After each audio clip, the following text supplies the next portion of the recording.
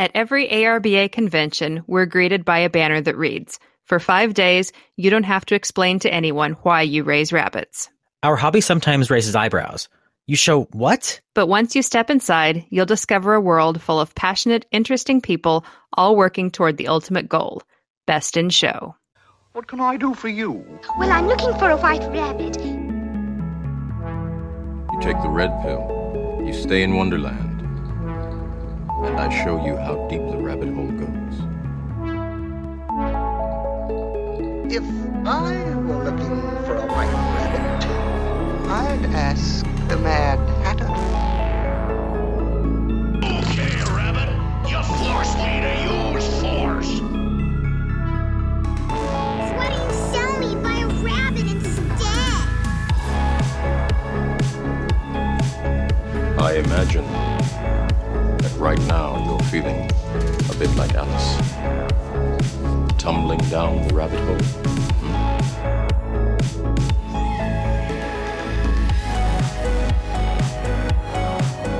Welcome, everyone, to episode 29 of podcast Best in Show. My name is Alan Messick. I'm in California, and I'm enjoyed each and every week by my co-host. That's Bryony Smith, the chair of the ARBA Standards Committee. She is, of course, also graceful and posh. Bryony, how are you doing there in Kansas this week? Well, wouldn't say I'm so posh right now. I'm like in leggings and an oversized t-shirt because it's kind of late at night. But I've got all of my, I guess, posh stuff packed for convention this year. It is almost here. I'm so excited. You know, for a long time, it seems like something that's way in the distance. And then all of a sudden it's here and I have so much to do, but I can't wait. All right. I don't mean to be a buzzkill, but I'm going to ask you this question right now because we are on the heels of this convention, this big family reunion. All right. Ready? Do you want to give us any indication as to what you'll be wearing at the ARBA's red carpet event, the ARBA banquet on Monday night? Well, I will be in my heels and check them out. They're rather nice. Everyone, if there's a reason to go to the banquet, it's because what Bryony wears. And this is not a new thing. This is an every year thing. Well, my planned dress, although I always do, bring it back up just in case. I actually scored a really cool find at a vintage store for $17. As you normally would. You were a vintage store and bargain shopper. That's half the fun of it. Having something nobody else has and also not spending much money on it. Hence why I have been addicted to Poshmark for the last 2 years.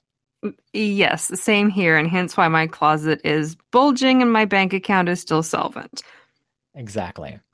Well, we've had some great podcast comments over the last few weeks, and we're going to read some of those today. I'm going to start, and I know you've got two to read as well. And a reminder to all of our listeners, we know that you are hitting the freeways, hitting the interstates, or airlines to get to the Louisville convention. We know this episode is going to be aired when you are doing your journey to the big family reunion there in Louisville. But we want to remind everyone to get hooked on this podcast. Bryony and I started this earlier this year, and we've got, we're at episode 29 now. We've got loads more to come for you, but you can find links to all of our previous and current episodes by following and liking The Rabbitry on Facebook. It's as simple as that. Just type in The Rabbitry on Facebook and like and share it, follow it. Links to all of our former episodes of this Best in Show podcast dedicated to the show rabbit and KV industry are on there. And again, this is the only podcast dedicated to the show rabbit and KV industry. And we hope that it stays that way, by the way. We've got interviews from not only our contemporary exhibitors and judges, but icons in the industry, and including those from around the world. And we have so much more in store for you. So like and share The Rabbitry on Facebook.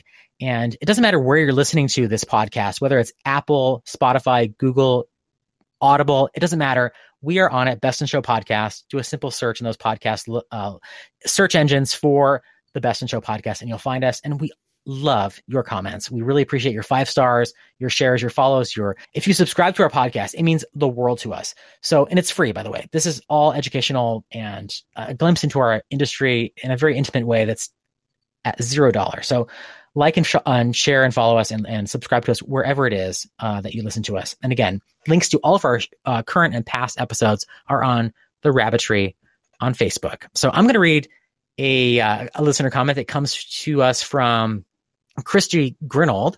She writes, I fell a bit behind in listening to the episodes, but I recently finished this one up with Eric Stewart, and I really enjoyed it. I also loved the one with Phil Gould. He is so ambitious. He's also incredibly inspiring.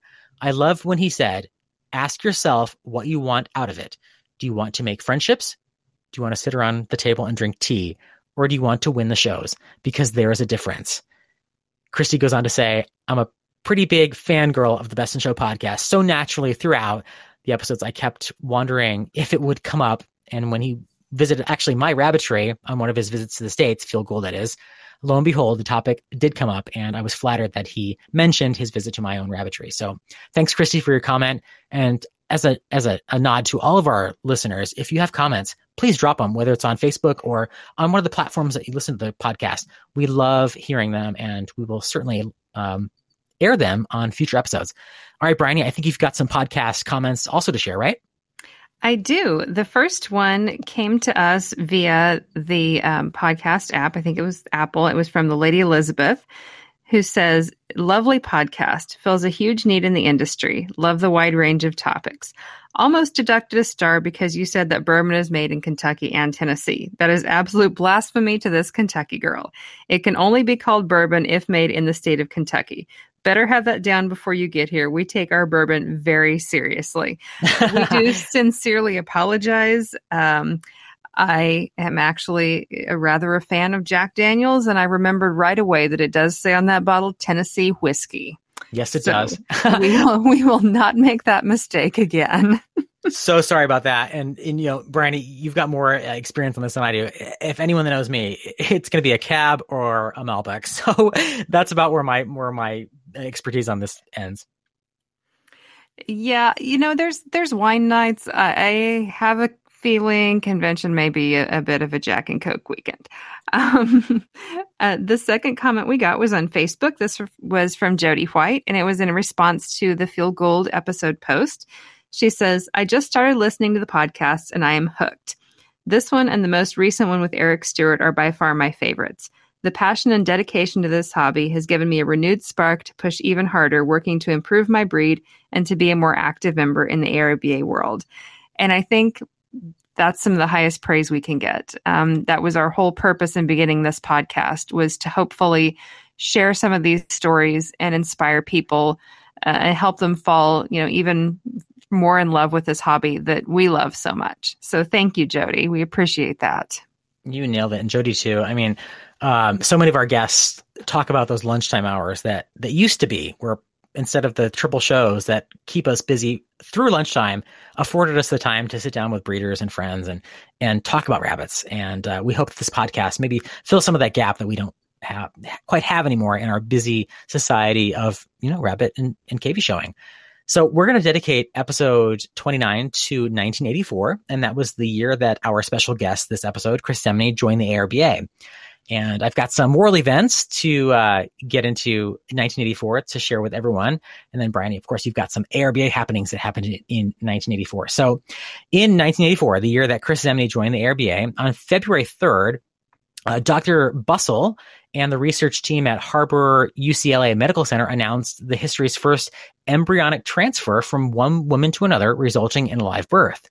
In April of 1984, the United States researchers announced their discovery of the AIDS virus. In May of 84, the Soviet Union announced that it would boycott the 1984 Summer Olympics that would appear or happen in Los Angeles later that summer in August of 84.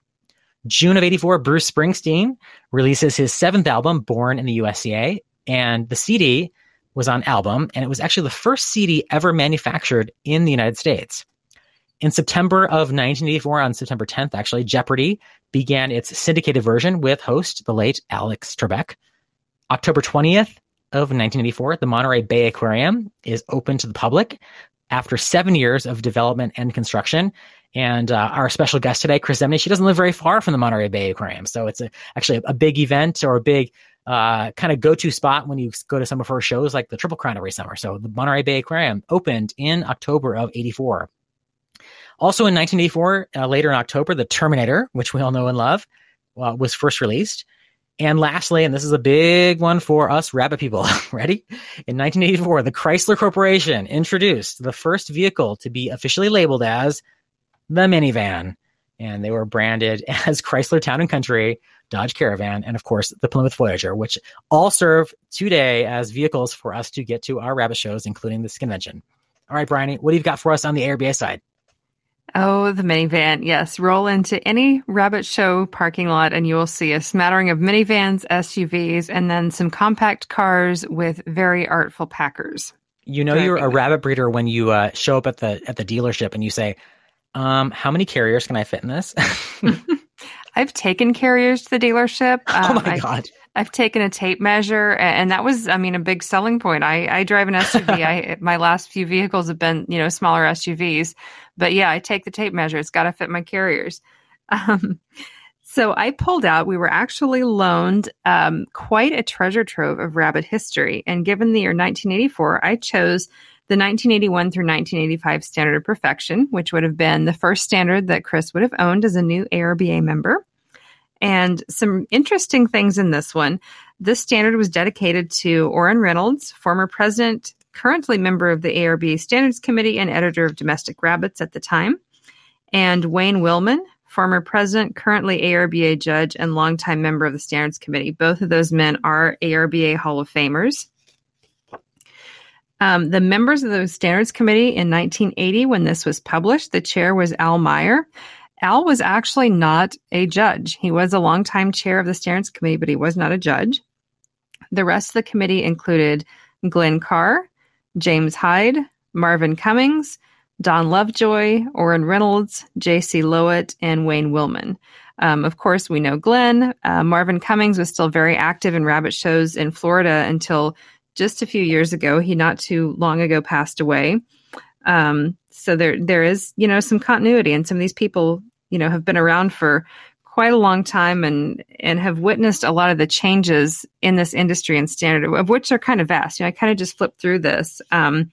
There are a handful of color photos in this standard to show a select few breeds and varieties. There's a photo of a fawn Flemish giant, of a red New Zealand, of champagne, a tortoise English lop, a blue tan, a Siamese sable dwarf, a black silver martin, and a castor rex. Those were the 8 rabbits that were chosen. Apparently, those were the ones that it was felt, important enough to picture those. It says these pictures represent what is felt to be typical color for the breed and variety. So that was an aid to judging. There are a couple articles in here, actually, which surprised me because that's not how our standard is laid out now. There was an article about commercial normal fur from Wally Zahn, who was half of a showroom pair at Bagby and Zahn, ARBA Convention Best in Show winners. And there was an article about judging Rex fur by Dennis Holcomb that preceded the condition and fur standards. So looking through this, there was a breed in here that some of us have maybe heard of, but by the time you and I joined the ARBA, had already dropped out of the standard. It's a breed called the Blue Vienna. That actually came up in a conversation today that I had with Frank Nuttall from Nova Scotia, who is presenting the Blue Hollisers. Those are a breed imported from Europe. And we talked a little bit about that. And he mentioned that that breed has kind of taken on popularity in several countries in Europe, and especially among people who were longtime older Blue Vienna breeders who were looking for a similar but smaller rabbit. Very much like what happens here. You see people who've raised, Rex or Satins for many years, eventually at some point transitioning to mini Rex, mini Satins. People who've raised New Zealand's, transition to Florida Whites sometime. So that was really interesting. So I pulled this standard out. I said, well, I have to see, how similar those are. The Blue Vienna was a larger rabbit. The weight for senior bucks was 8 to 10.5 pounds. For senior does was 9 to 11.5 pounds. It was a 6-class breed at the time. The type was described as slightly over medium length, avoiding any tendency toward being close coupled. Good width of body carried from shoulders through hindquarters. Good depth over entire length with well-filled loin and hindquarters. There should be no tendency toward mandolin type so as to detract from the shape desired. The fur I thought was kind of unique and actually very similar to the discussion we had about the Blue Hollister fur today. It says, outer coat to be soft and dense with good length and to stand near a 90-degree angle from body. Length of coat approximately 1¼ inches. Undercoat to be soft and dense. About 1/2 the total length of the coat. Special emphasis to be placed on density and evenness of undercoat. The blue Hollister coat and the guard hair is a lot shorter, but it has a lot of density to it. It's different, really, from a lot of the fur that we have on our American breeds. It's not a standing coat, but it's kind of a slow rollback coat, and it's because of all that density. It's still not a coarse textured coat. It's still got a finer diameter of hair, and like I said, the Hollister's got a much shorter guard hair. It's just a little bit longer than the undercoat, but that extreme density makes it, kind of unique. The color on the blue Viennas was surface color is to be bright, clear, lustrous, dark blue, extending evenly from nose to tail. The belly and underside of tail are to match surface color, but are understandably lacking in luster. Undercolor to carry as deeply towards skin as possible in blue in color, lighter in color near skin, eyes to be blue-gray in color, matching body color, which is, again, very similar to the color we talked about with those blue Hollisters. That depth of color, that evenness of color, and the notation even that the belly and the underside of the tail, because of kind of the lack of distribution of guard hairs that we tend to see there, are going to be lacking the luster of the fur over the back. So I thought that was very interesting. We are actually preparing in just a couple of days to do the first presentation with the blue Hollisters via Zoom, and Chris will be joining us for that. And so that's an interesting little bit of history there. Well, and Viennas in history have a mark. If you read Bob Whitman's book, The History of Domestic Rabbits, Vienna is quoted over and over in many breed developments across the world, and their influence. They're not a new breed. They're certainly one we don't have in the U.S. anymore, but they still hold quite a impact on the history of and development of breeds. And they're a popular breed in Europe. My very good friend Jeremy in France, who was kind enough to sell us most of his dwarf Papillons in the project that we started here to get that breed recognized. He's given up on dwarf Papillons, and he's now entirely raising Viennas. And actually, he raises them in. Interesting. So yeah, it's fun to see, our connection with the European show industry is nothing new at all. In fact, that's where our, show rabbits came from originally, was Europe. But yeah, that's very interesting. I also, because we had Chris, I could not help but go look at the Hollandlop standard. And in this standard, there were not color photos of every breed. There were black and white photos at the beginning of the breed standard, as we still see in modern standards. The Hollandlop in this photo, they've improved a lot. The rabbit you see here, I think, would not impress most any judge or breeder now. The point distribution has changed quite a bit. And that's what I found most interesting. In the 2021 standard, general type has 84 points. That's broken down for 24 points for the head, 10 for the ears, 8 for the crown, 32 for the body, and 10 for bone, feet, and legs. In the 1981 standard, general type carried 60 points with 25 on the body. That's not changed as much. The head carried 10. That's, more than doubled now. It carries 24 points now. The ears carried 20 points, but that did include the crown in the ear description. So now the ears and crown in combination carry 18 points. Now fur carries 7 points. In 1981, it carried 15 points. Color and markings now carry 4 points. In 1981, they also carried 15 points. Oh my God. Yeah. And there were 10 points on condition in that standard opposed to the 5 we have now. You might wonder what colors we're talking about, especially since color had so many points on it.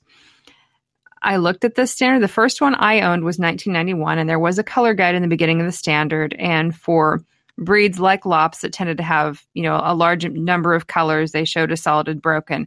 That was what you would refer to for those. The groups they were accepted in were listed at the front of the standard, like varieties were for, Dutch or English spots or whatever. And then you would refer back to that general color guide in the front. There was no such color guide in the 1981 standard. The color and markings simply said Solid colors include self, shaded, and agouti. In selfs, the color should be as uniform as possible over the entire body. The agouti should have a light belly color and light eye circles. Broken colors include any color in combination with white. Regular pattern markings are preferred with color around nose and eyes with colored ears. Body colors should be evenly distributed in patched or blanket markings. Front feet should be white. Rear feet may be white, colored, or partially colored. Eye color to complement body color. All that was worth 15 points. And there was no real standard for colors. I guess anything that kind of fit self-shaded or agouti was accepted, and it was kind of up to the judge to determine the quality of that color. So things have certainly changed a lot. Color doesn't carry nearly as many points now in Holland Lops or any other lot breed. Looking across the lot breeds, the point distribution was very similar with kind of the same statement. English Lops were basically accepted in any color under the sun. French had a statement similar to that in the Holland Standard. Interestingly enough, the Mini Lop working standard was printed in this standard, which came out in 1980, was dated 81 to 85, with the notation that they'd pass 2 showings and, should they pass their third, this would be their standard. So it was already printed in the book. So that's a lot more optimistic, I think, than we are now. But anyway, very interesting reading and really shows kind of how far we've come and how much work has been put into defining and, writing standards for all of these colors that, maybe aren't accepted in many breeds, but are popular in Lops or, at least recognized in Lops and Angoras and some of the breeds that recognize a lot of colors and kind of just show in those 2 classifications. So lots of change, lots of progress, but that's what the hobby is about. That's such a great point. We often think about the amount of work that breeders put towards those new varieties and breeds that come through with their color descriptions, but a lot of work has to go on the ARBA side. Your committee, for example, the standards committee, more than any one other, because when new varieties and breeds come about, they have to somewhat adhere to now some consistency. And that's a challenge for your committee, is it not? Yeah, it is. When we look at, standards that come for new varieties, we're not looking for something that's wildly different from what people considered to be kind of normal in that variety. Of course, different fur structures kind of do influence that sometimes. Your agouti standard for a normal furred breed is going to be different than your agouti standard for a Rexford breed.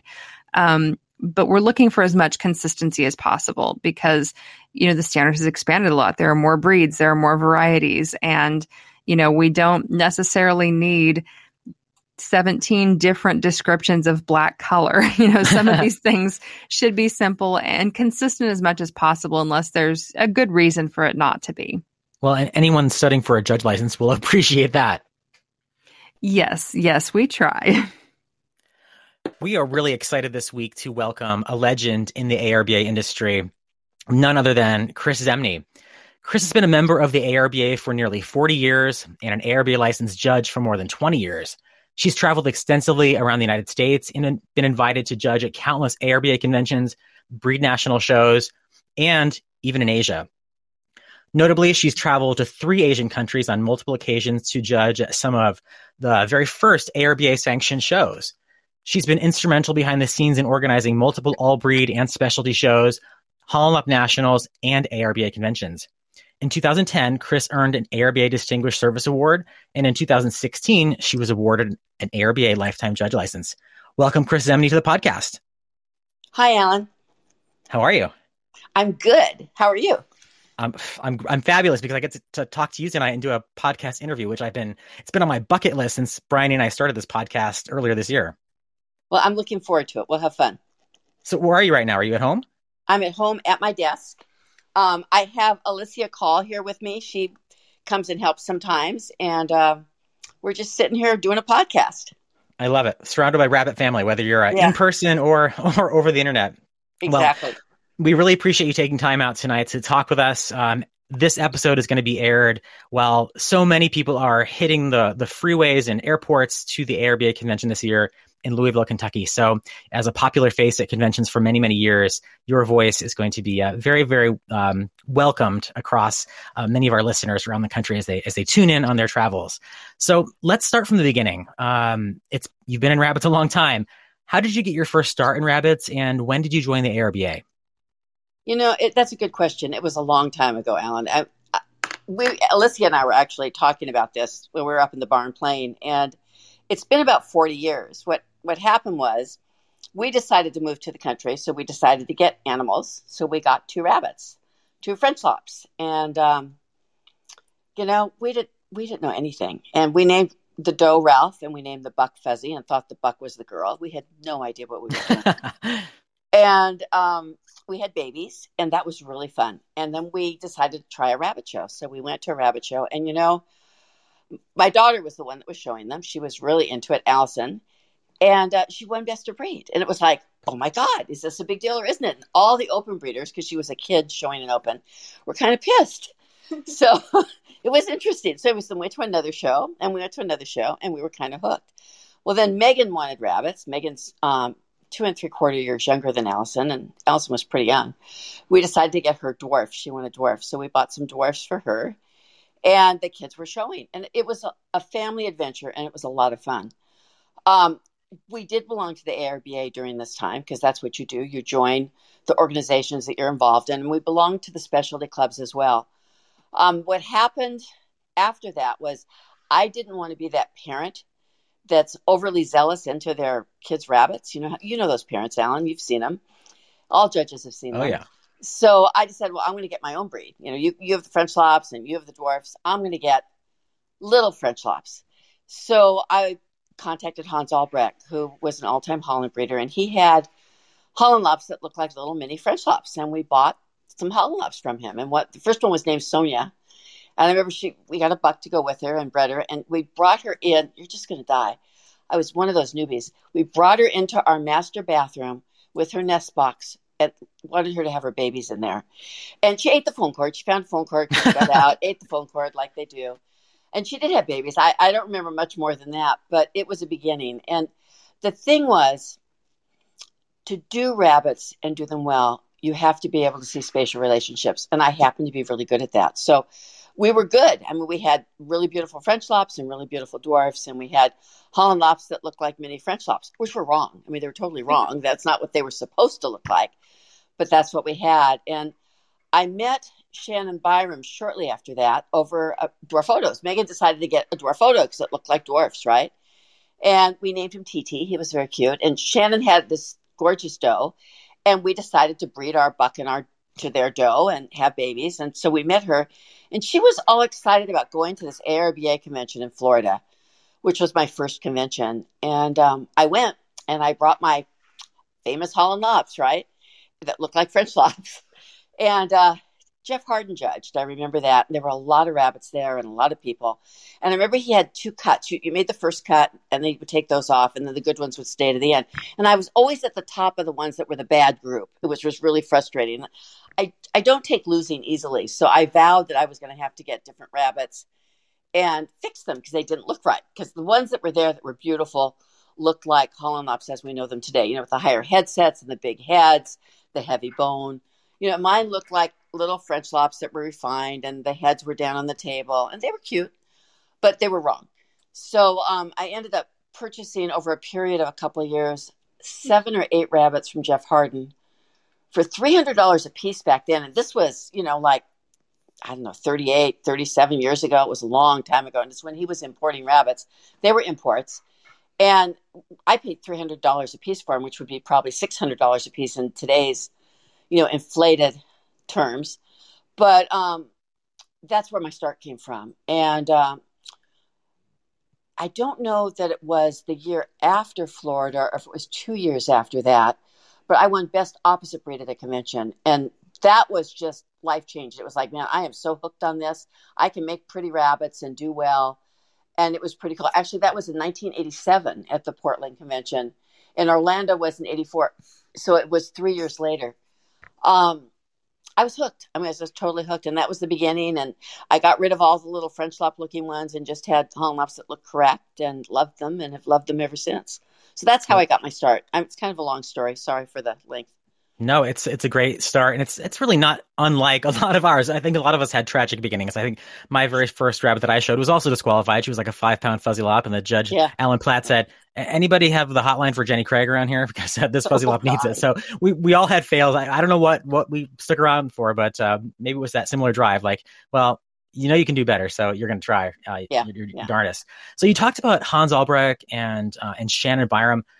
Let's talk about your mentors and those close friends and those relationships that you had in the beginning, because and did people also involve or inspire you to become involved in this, and who were they?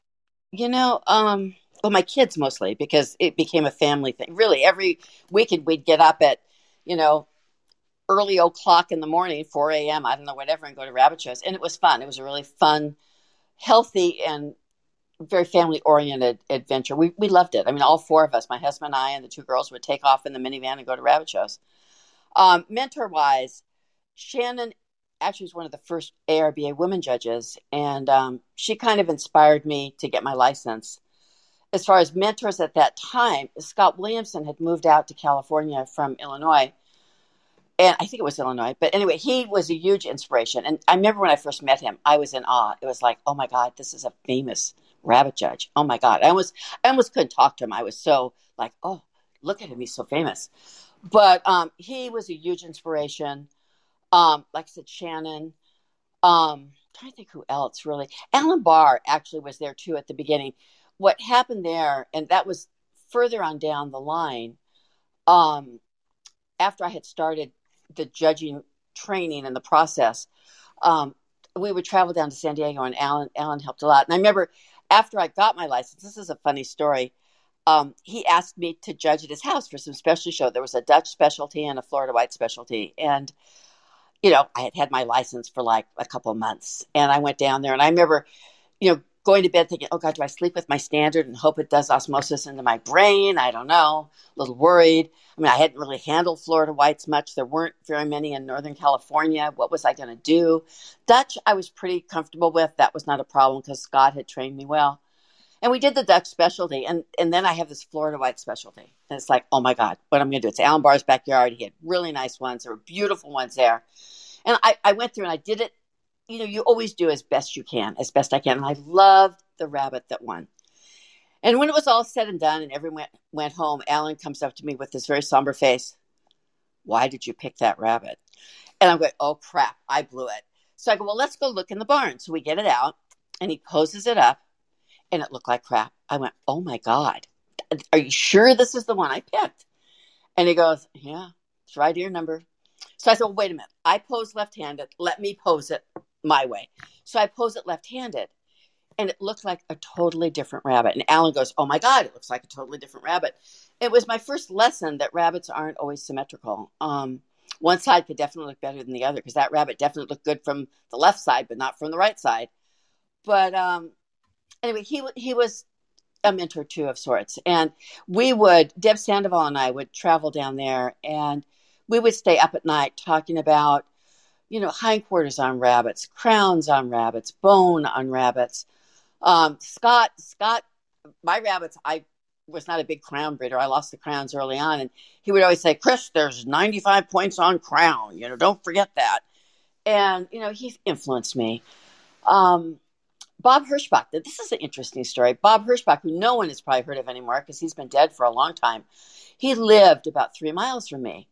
And before I became a judge, I would go over to his house and listen to his stories. And he's Alan, I don't know if you knew him. Did you know him at all? No, he was before my time. Well, I know you're young. I'm old, there you go. But I would go over there, and he had this huge barn that was a rabbit colony. He had all these mini lops that he was colony breeding on the ground. They just lived in the dirt. And he had little rabbit houses where they go in the houses and burrow down. It was crazy. And he taught me a lot about breeding and genetics. He had mini lops mostly, and then French lops. And he had these orange or red French lops, and he pulled out a bunch of them. And he goes, I've been working on modifier genes. And he pulled out French lops that went from a very, very, very pale orange all the way and a color scope all the way to a deep red. And it was amazing. It was amazing. I was so impressed. He showed me blue Viennas, which had some of the most amazing stand-up coats that I've ever seen and the richest blue color I've ever seen. He taught me a lot about different braids. He thought he made Holland Lops, but the Holland Lops he made were like my first ones. They didn't look right. So we used to argue about that. And he would always, he was an old guy, and I'm probably there now because I'm an old person too. And he'd always tell the same stories over and over again. And you would just listen and nod and, smile. And it was all okay. We took him once. Funny story. We took him once. Shannon and I decided to go up to one of the first Red Bluff shows. And they used to do this turkey show where they had served a full turkey meal up there. Shannon Brown and Bruce Brown did this show. And so we drove Bob up there, and his wife packed us these sandwiches. Oh, my God. They were the grossest sandwiches in the world. And Shannon was driving.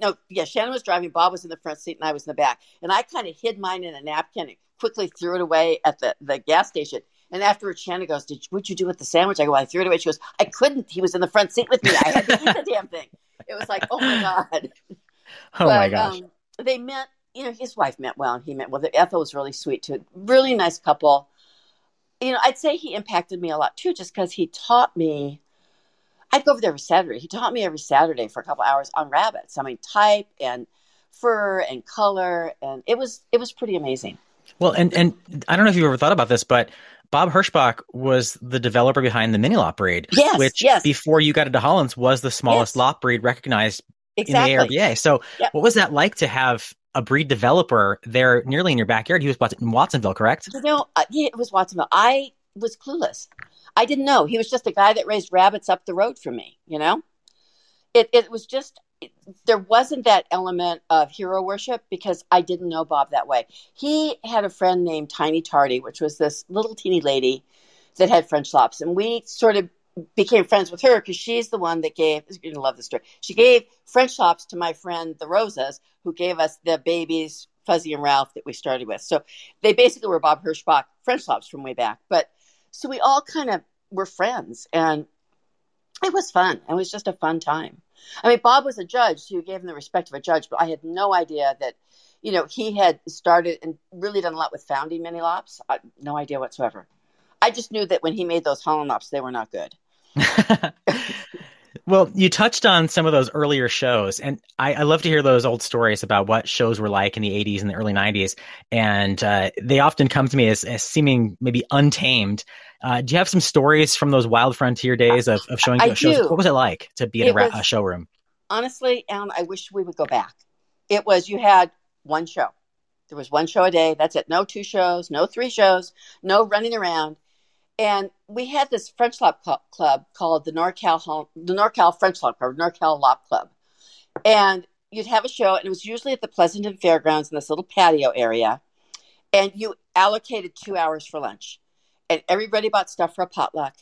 Everybody helped everybody. And this is what we've lost. We've lost the communication of helping people and teaching people at shows. There's no time anymore. But we had a 2-hour lunch. And, if you needed bone and if someone else had bone on their rabbits, they would breed their buck to your doe or breed their doe to their buck or whatever. I mean, we all bred each other's rabbits. Everybody shared. Everybody helped each other. It was just an interesting time because there was a lot of camaraderie. And you went not so much to win, you went for the camaraderie.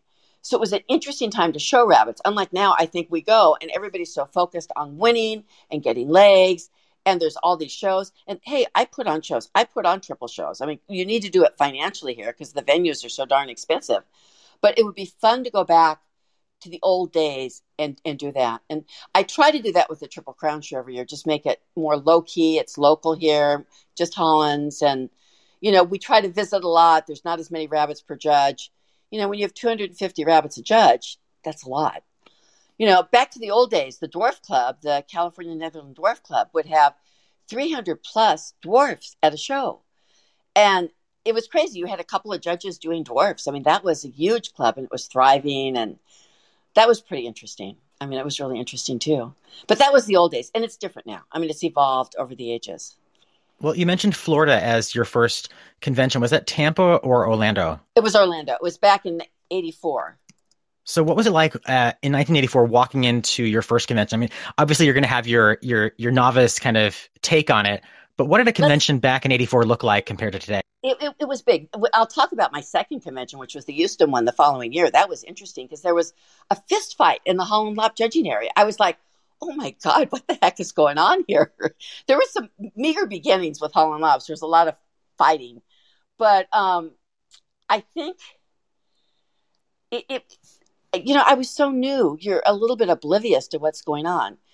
As you get more and more into it, you understand, I didn't even think about a standards committee or meetings or judges conferences or any of that stuff. I just went and we did the show and we kind of hung out and we tried to talk to everybody and look at rabbits. I remember looking at one of Elizabeth Forstinger's and saying, is this one for sale? And she goes, oh, you have a really good eye. Who are you?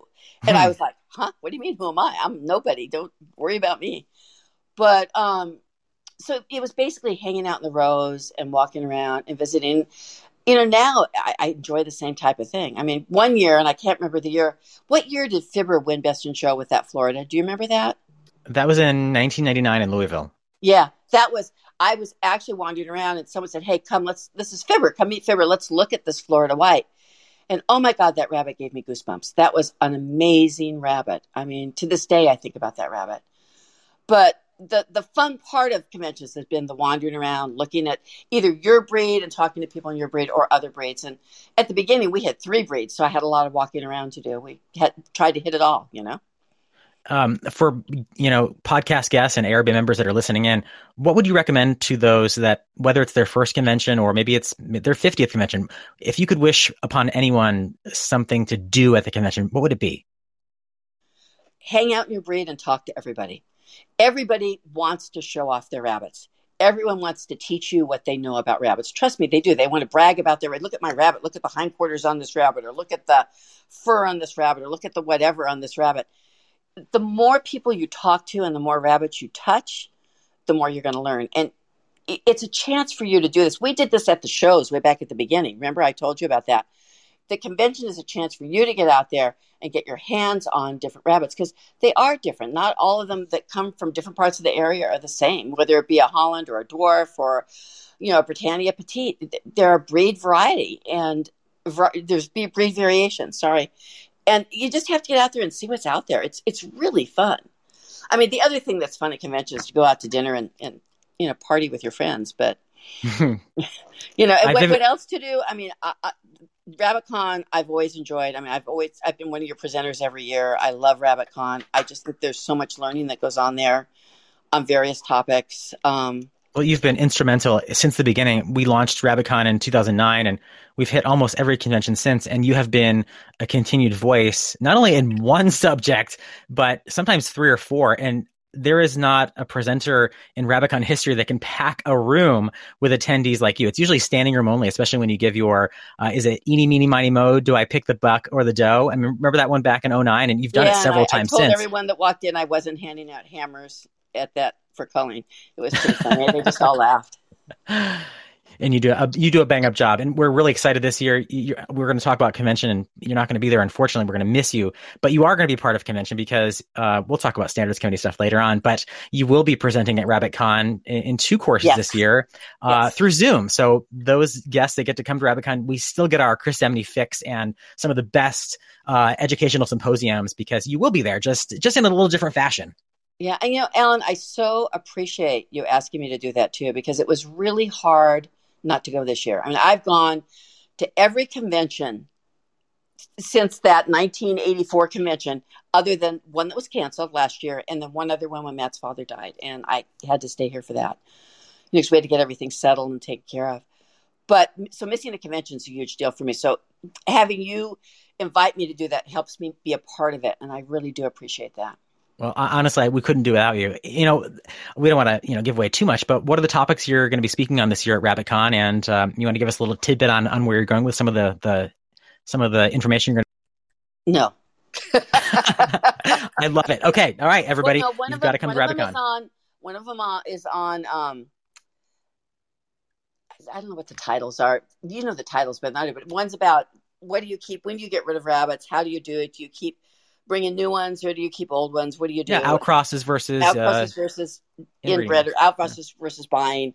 That's been pretty interesting. It's always fun to do this because I always learn from them. And the other one is on herd bucks. And that's I like that presentation a lot. I haven't finished the second one, but that one's close, and it's going to be good.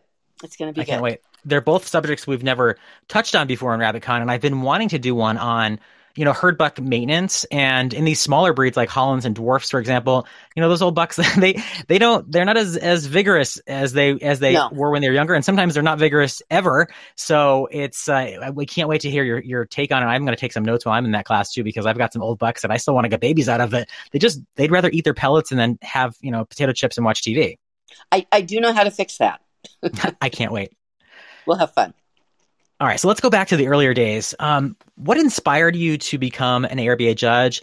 When was it, and what was it like for you? And maybe how was it different than others that had previously earned judge licenses in the ARBA? Well, there weren't a lot of women at the beginning. It was all men. It was a lot of old men. Shannon became a judge, and it was really hard for her. She was younger than I was by about 20 years. And I remember she would get sick at the end of a show, sick to her stomach because it was so stressful. And I thought, I could do this. I can handle this. And it was like the next step. It's always like the next step. So I applied to get my judge's license, studied like heck, worked with some people, and did it. But it's interesting because women were really harassed at the beginning of my career. Since then, I've had judges that are women say to me, "Thank you for paving the way," because women weren't really accepted. It was a guy's thing, it was an old man's thing, really. And I've had old men grab my ass, which I didn't appreciate. They say horrible things. I had one judge chew me out at the table over placement of, I can't remember what breed it was, some commercial breed, maybe Florida Whites. And they had a special license, and I just looked them square in the eye and said, "Just wait till you get your all breed license and you get Holland Lops." And the whole table laughed because this guy had been known to harass everybody. But, it just took, I'm a strong person. It just took being a strong person and doing it. And the more women that got in, the more they were accepted. Now there's a lot of women judges. There's no real distinction. I might be 50-50. I don't even know. I would imagine it was, if not maybe more women. I mean, it's a very female dominated industry, and you were definitely on the forefront of that. Yeah. But it was interesting. It was, I like challenges. So if you give me a challenge, I'll usually rise to it. And it was a challenge. That's for sure. Do you have any vivid memories from you've judged all over the country and really all over the world. Do you have some judging stories that kind of stay with you and that you reminisce on, either good or bad, that maybe you want to share? I remember we were at a show once, and Caleb was there and Scott Williams was there, and we were sharing judging stories. And I've never laughed so hard in my life over bad judging stories, places we've stayed. Way back when, it was different than it is now. And you'd go and you wouldn't know where you were going. I went to a show once and with some other judges, and the people that brought us in didn't win. So they just left us there. No dinner. They took us back to the hotel. There's no place to eat nearby. We all just went to bed and then got up and ate at the airport the next morning. But it's like, oh my God, how do you treat people like this? But you don't see that anymore. It's more organized now. I think it's better organized now. But there are, it's all kinds of funny stories. Best stories.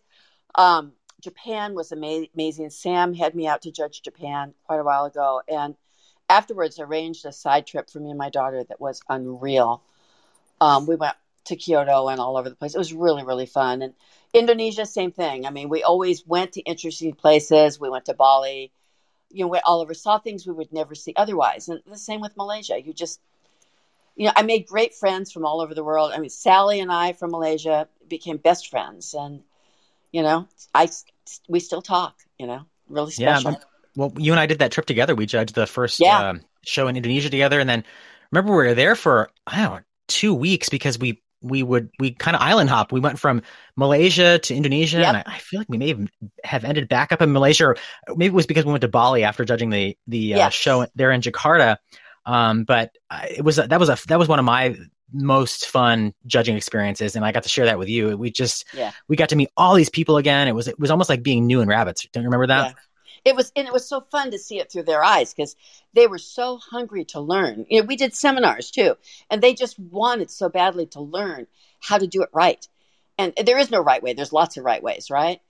And it was just, it was fun. It was really fun. I remember that trip we did. I remember getting on the plane in Indonesia, and the trays would fall down and wouldn't stay up, and the plane stayed on the tarmac for forever. And Andy would say, in Indonesia, things just go slow. You just have to slow down and go with the flow. And it was great. We met some wonderful, wonderful people. And like I said, I'm still friends with a lot of them. It's very, very special people over there. You got it. And Love it's great those that people. we've been able. It's been 10 years, actually more, since we started going over there, and those people are still a big part of our lives. And it's great to see the progress that they're making. The interest there is still really, really strong, despite all the crap we've all been through over the last couple of years. The interest is still very strong there. So let's talk about involvement, because you're one of the most go-getters in this industry. How does being involved shape, or how has it shaped your journey? And what are some of the things that you've been responsible for over the years in promoting the ARBA, the Holland Lot breed, and really the entire industry? Oh my God. Wow. I mean, I all my life have had the dedication that if you're involved in anything, you give back to it. No matter what I do, whether if my kids are involved in preschool, I always was really active in the preschool. If they were involved in grammar school, I took time and made sure I was there to be available to help. I made cobwebs. I got famous for making cobwebs in my daughter's 3rd grade class. I do these giant 10-foot cobwebs. But so I've always done that. So when we got into the rabbits, it was the same thing. You have to give back.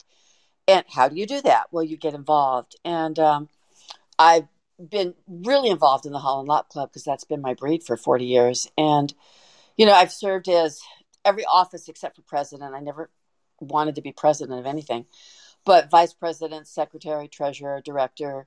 I published the Hollander along with my husband. He helped with the typesetting for 11 years. Was on their standards committee for a long time. What else did I do? Locally, I took over Cal State. Roger Wood had Cal State for a long time, and then he got sick and ultimately died, which was really sad. So I took over Cal State and built that up, and just recently stepped down from that because I got sick. But that was kind of fun because you took a show that wasn't very big, and we made it. We kept outgrowing buildings and kept having to add on buildings, which was kind of fun. Yeah, so it's become a huge show. It's a huge show, which was great. And I remember Randy saying, "Boy, you're starting to rival West Coast Classic." It was, yay, okay, that's good. Yeah, we like that competition. It drives both sides, doesn't it? It does. And as long as you're getting people involved. And the big thing was to have enough stuff to keep people involved and keep them happy. And that was the goal of that show. And that it was a lot of fun. We'd specialty shows. And we'd always promise the specialty show people their judges. We made sure they got their judges. And, if you keep people happy, the show goes really, really well. It's just you have to figure out how to keep people happy. And that's what we did. And then I got involved in Rabbit Producers. It's called the Rabbit Producers of Santa Clara Valley. No one in that club is from Santa Clara Valley. We're all from other counties. But actually, I take that back. Alicia here is from Santa Clara County, her and her mom. But it started with a group that we called ourselves the Crows. And that was, Julie Spear and Kathy Groves and Dara Moorhead and, oh God, what's his name? There was a guy that moved back east, and I can see his face, but I can't think of his name. But we were the Crows, and we did some fun things. And one of the things we did, just to be crazy, is, of course, it was my idea. You know how I am. But I said, let's have a show and let's have wine tasting. And they're all going, yeah, let's get the judges drunk. And I'm going, oh, God, no. So Scott Williamson and I judged, and we did the wine tasting. And we were a little inebriated in the second show in the afternoon. And you'd host, hey, look at this one. Isn't this a good one? It was pretty funny. But we had a good time. And it was all about, those shows were all about having fun. And again, I think that what's happened is as the shows have gotten bigger and bigger, the fun seems to go out. I mean, it's harder because they're so large. I mean, they're cumbersome. I mean, how many rabbits pass through West Coast Classic? I mean, I can't even imagine. By the time multiple shows and specialty shows and national shows are done, I mean, almost 10,000, I think. It's a lot of rabbits that pass through. Right. It's a different thing to manage than having a small show with 100 rabbits or a smaller show with 300 rabbits. It's a different animal. Yes, it is. So your involvement is huge and vast. And I forgot about the NorCal Holland Lot Club. Hey, okay, go for that. Founded the NorCal Holland Lot Club. Shannon and I started that. It was kind of fun. We decided to do a show, and we decided we were going to have margaritas at the show, and we were going to have strawberry shortcake and lunch. And it was the same thing, just Holland, simple. And that's how it started. And that was forever ago. And we still have it at the Corralita Center under the trees, and it's still casual. And we have a Corralita sausage sandwiches and strawberry shortcake for lunch. That's stuck around the whole time, which is kind of fun. But it's very fun. And what about this is a big one. Okay. Yeah. You've been put on the ARBA Standards Committee, and you want to talk about involvement. I mean, that's like the Supreme Court of this association. What was that like being asked to be on that committee, and how has it been for you? I loved it. I still love it. I was very honored to be asked. I still see it as just a huge honor. And I know I won't be on it forever, because I don't think everyone should be on it forever. I think you get on it and you give what you can give. I've accomplished a lot. I mean, I redid the glossary. I got the high headset in there. We're doing a few other things right now that you guys don't know about, that I don't want to talk about, which will be things that I'm excited about. But eventually someone will replace me. But my term there, and right now I think I'm the longest standing member. Brian, he told me that the other day. It's been really wonderful. And, I've had 3 different chairmen I've worked under. I worked under Cheryl Eng-Link, Kathy Scholda, and now Brian E. And it's been an honor. It's really been an honor.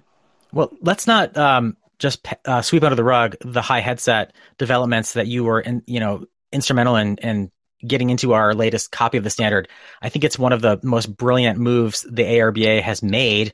And that I'm not speaking for myself. I mean, I've traveled a lot this year, and judges across the country are elated that high headset breeds finally have their own sort of breed profile. What was the inspiring factor for you behind that? And do you want to talk a little bit about what that means for those that don't know what high headset profile?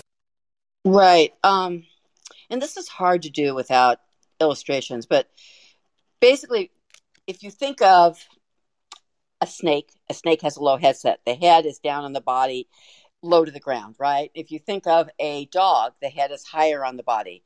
And so you have rabbits where their heads are naturally on the table when they're just, if you just take them out and put them on a table, their heads sit on the table, right? And you have high headset breeds that when you put them out on the table, the heads are held at a 45-degree angle from the body. And they're very different on the front end, the shoulder and the chest end, than other rabbits. And you have several breeds that are 5 or 6 of them. Dwarfs, Hollands, Fuzzy Lops, Jersey Woolies. There's more. I have chemo brains, so we're not going to go there. But it was really important to me. And with every standard that we've done, and I've been involved in 3, I've pushed for that, and we finally got it through on the 3rd one. And we actually were talking about getting rid of the groups altogether, and I'm glad they didn't, and I'm glad it's in there because it's really important. I've spoken at ARBA judges conferences, as well as local conferences on high headset and what that means. And it's structurally different because you have a really short, deep shoulder to get that head up. It's like if you took a Florida White and you took and pulled the head up and then took a big tuck and sewed it up there, the shoulder's short and deep like that.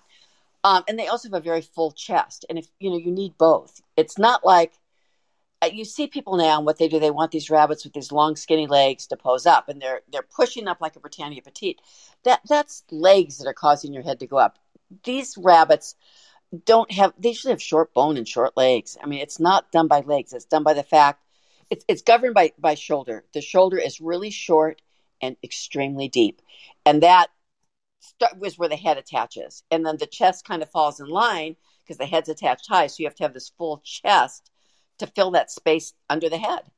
Does that make sense? It makes a lot of sense. I've never done this without illustrations, so it's hard. No, it's really, it means it's very telling. And imagine, joining the ARBA back in '84, Holland Lops were a new breed. They probably didn't have the high headset that we see today. This breed profile that you have proposed and ultimately, got adopted into our standard. Would that have found its place 30 years ago in our standard? It's interesting because way back, remember I talked about the miniature French Lops I had that were supposed to be Holland Lops that had low headsets. Back then, the imports all had high headsets, or most of them did. They might have been longer in the midsection. I'd say, if anything, that was a major fault. But they, for the most part, had high headsets back then. Interesting. What did Holland Lops look like back then? We're going to actually dive into that the Hollenlop portion of this interview next, because that is a big part of who you are. What did Hollenlops look like in the early days, and how have they evolved? And what challenges has the breed, thanks to breeders like you of 40 years, done to, make them better? Yeah, way back, you had East Coast Hollands and you had West Coast Hollands. The West Coast Hollands were the Mary Egans and the Hans Albrechts of the world. They had a lot of color, which was, you saw Smoke Pearls and Siamese Sables and all these different colors. It was crazy. But they had smaller heads, finer bone, and lower headsets. Here, I just hung up on somebody. Sorry. Well, rejected. Yes, exactly. And then you had the East Coast Hollands, which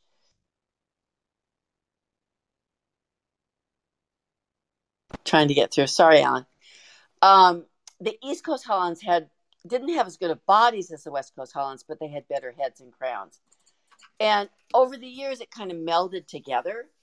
And you still have patches of the United States where it's not all there yet. It's still area specific, but I think it's more uniform lately than what it's been in a long time. It's just been an evolution. I think that the rabbits were longer back when. I look back to when, it's like the second Florida convention, I won best of breed and best opposite breed. I was looking at those pictures the other day. Those rabbits were long in comparison to what we're showing now, longer in the midsection. So we've shortened the midsection so that they're more like dwarfs. I think you have 1 part head and 2 parts body instead of 1 part head and 3 parts body or 4 parts body. You saw that before. So I think that's a big difference. I think you see better bone now. It's not that it wasn't there before, but it's more prevalent now. I think in some areas, the heads more recently have gotten smaller, which breaks my heart because I like the 1 part head and 2 parts body. And I see an evolution going that way a little bit, which bothers me, but it's an evolution. Were Hollands recognized back in those early days when you first got them, or were they still a breed in development? They were recognized. It was back when I first started. God, I met Alec Brooks and everything. In Orlando, they were a breed. So, by the way, who was Alec Brooks? Years before '84, they were a breed. So it was 79. Mm-hmm. See, I was right. Wasn't that far? Yeah, very good. See, she knows. And when I came in, what happened? It's really an interesting story. From what I understand, Alec Brooks's father got him into Hollands for one reason or another, and he started importing them from Holland, of course.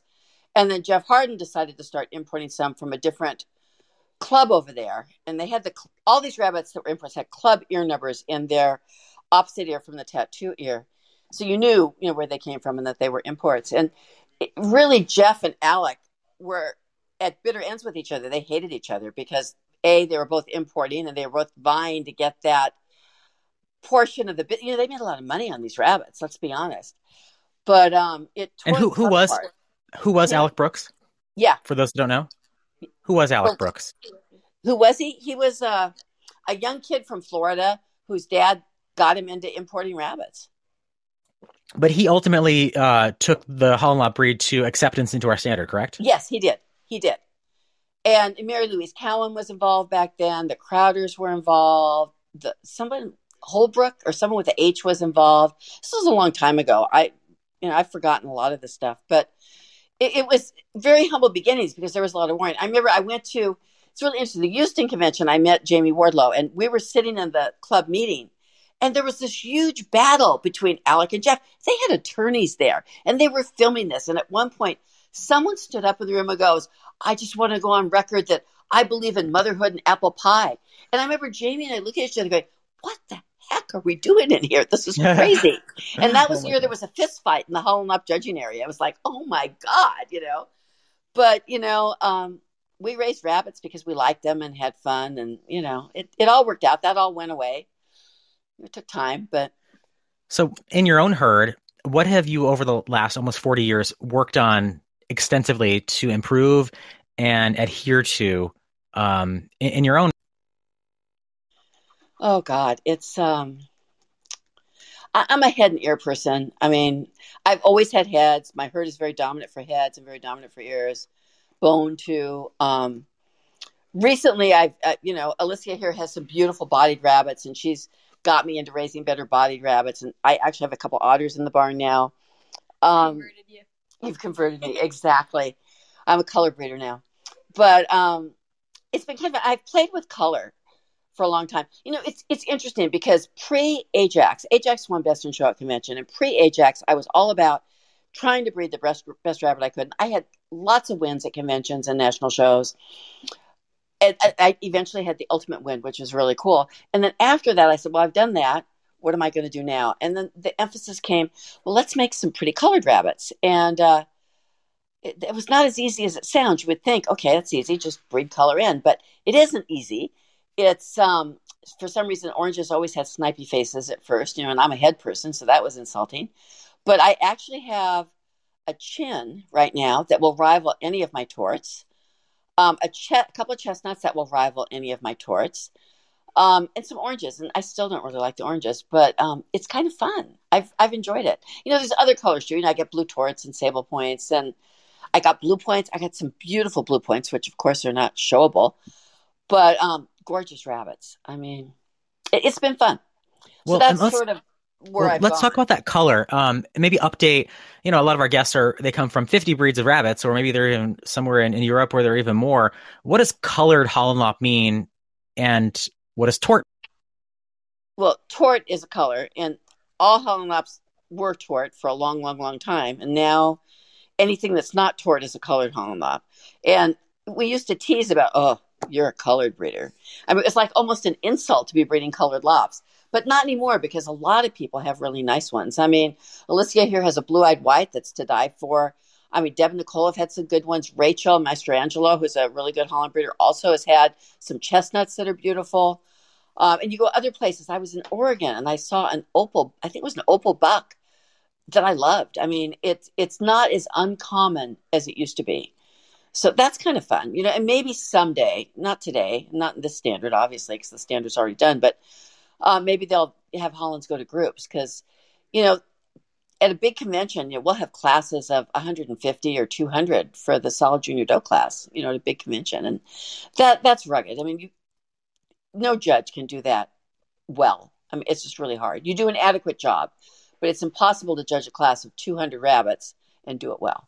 Well, I've done that class, for example, at convention, and it was, you're fried afterwards. It's a lot of work. You are most fried, of them, exactly. Most of them are torts, or last time I did them, they were torts, and I imagine, in Louisville next week, they're still going to be mostly torts. Would you say that torts were like white New Zealand's? They are like the gold standard?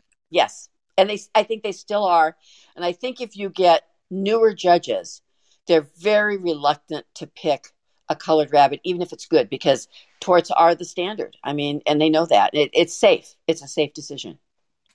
You briefly touched on bone, but I have to say that I believe your mark on the Hollandlop breed is bone. I got my license back in 2007, and Kevin Stanford, who I consider he's like my brother in this journey. I love him we're still too. Incredibly good friends. We were both licensed at the same time, and we actually both learned Hollandlops because neither one of us had raised them on your rabbits, because they were some of the first rabbits that we judged as we were getting our licenses. And then, within the first couple of years of having that license. And I mean, I'm telling you, like, your bone is still a template in our mind when we go through Hollandlops wherever we judge around the country, around the world. Yeah. How does bone equate to head? Because you mentioned head as your go-to. This is also a visual thing. When I'm judging sometimes and I want to talk about bone, I'll find the longest, skinniest person at the table. I'll say, hold up your hands. And usually it's a guy that's 6'2" with a really long neck, and they'll have long, skinny fingers and skinny bone. And then I'll have someone like me that's a little more chunky, shorter bone, hold up their hands. And the hands look really different because your bone controls your structure. And if you are heavy boned, usually your bones are shorter. Everything about you is shorter. I always wanted to look like Twiggy, Ellen. You probably know who Twiggy was. She was a model way back that was super skinny and long. But I will never, because I can't get a long neck. I have a short neck, a short, thick neck, and I have shorter fingers and heavier bone. Are you saying you're a Hollandlop? Yeah. I don't Nope. know. But, There's nothing wrong with that. No, exactly. But I mean, you look at Britannia petites. I mean, in comparison, they're finer in bone. They're longer. They're more refined looking. They're not chunky looking. It's bone defines who you are. And if you look at people, I mean, I like to people watch.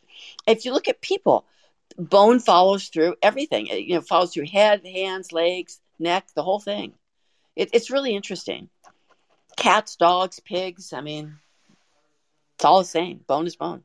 What do you think is the next frontier for Holland Lops? I mean, you touched on color, but what breed faults? I mean, I still think that Holland Lops, they're winning best in show convention, as we're going to talk about in your own win, and others have done it too. They are a best in show breed. What do you think when you judge Holland Lops around the country, or when you even look at your own, or maybe Alicia's, or your friends? What's the next frontier for the breed? What do you think that Holland Lops need to? Honestly, and you're going to laugh, loin. And I know that people will laugh and go, oh, they're not Florida Whites. But my goal, and Alicia and I talk about this, a lot. We debate about this a lot. I like the Joe Kim version of a Holland Lop, where they have a nice deep round loin that peaks appropriately. I think you can have that with a short shoulder and a deep shoulder and a high head set. Hindquarters are totally separate. And I want to breed a rabbit. And Ajax was very much like this, where when you felt him, if you covered up the front half and your eyes were closed, you could say, this rivals a Florida White. I love it. And let's talk about that. That's a very interesting concept. And I know you love to use your diagrams, but you can't do them in the podcast. Relate loin shape to hindquarters, because you just said that they're separate. So what does good hindquarters mean? And then what does a good loin mean, and how are they disconnected? This is so hard without, I'm really come on, Chris, you can do it. When you're feeling the hindquarter, this is an easy way to do it. If you have a rabbit posed appropriately, not overposed and tucked, it's sitting there correctly. If you feel where the top of the hip is, it should be a half inch to an inch lower than where the spine is. And that's an easy way to see if you're going to have depth of loin. Now, you're going to have coverage of that loin. It has to muscle over that area and fill that out. But what I see in Hollands is very often that hip is up almost equal to where the spine is. And they think those are good hindquarters because maybe they're smooth and they have nice muscling over that. But they haven't felt a Florida White. I always encourage people to go, if you have time, go feel a commercial rabbit. If it's not a Florida, find a good Minirex or find a New Zealand or find something that has a good hindquarter on it. And see where that's different than what you have. Because I believe that all rabbits should have good hindquarters and deep loins. And, we are in a day and age where profile is obsessed upon. We are in a Facebook, social media atmosphere. Profiles are what we see when we learn about rabbits on online, right? Right. Do you think that you can appreciate a loin in a profile? I think you could see the structure, and I think the structure is great, having the right depth. I think, I would like to look at them from the rear and see that depth equals width. I'm a big proponent of depth equals width. I think if you feel a good loin, there's nothing like that. When I judge meat pens, it's really kind of fun because I always ask people, what part of the cow do you like to eat? Do you want to eat the chuck steak or do you want to eat the fillet? And everybody wants to eat filet mignon because it's better, right? If you say sirloin, but we don't listen to them. But what the loin is the fillet, and you should be able to get that on any rabbit. And I remember once doing this talk, and much more in depth because I had rabbits to talk about. And some guy came over to me afterwards. He goes, yeah, I'm the lamb judge here. He goes, you sound just like me. And I just laughed because it's the same on every breed, whether it's a pig or a cow or a sheep or whatever, you eat the loin, it's the best part. Even if it's a breed that you don't eat, correct? Yes. Even if it's a breed you don't eat. What advice would you give to new ARBA judges when it comes to judging Hollands? Because if you ask any judge, new or veteran, they will say, judging Hollands are hard because of the posing aspect, the high headset. I mean, I know I've judged classes of Holland Lops. Probably yours were part of those big classes where at initial glance, you're like, nah, you kind of dismiss it. And then you go back through a second time and you're like, where were you? Where did you just come to the table? Like, you don't look anything like what you look like now. So what advice would you give to those new judges that are challenged with Holland Lops? The biggest advice is use a light hand. Really use a light hand. If you really want to see a rabbit, and you don't always have, there's not always time when you're judging to do this, but put it out and let it move. Watch it move. Any rabbit. You watch any rabbit move, you're going to see so much more than if you pull it out, pose it real quick, crunch it up, and then just try to feel it and throw it back in the coop.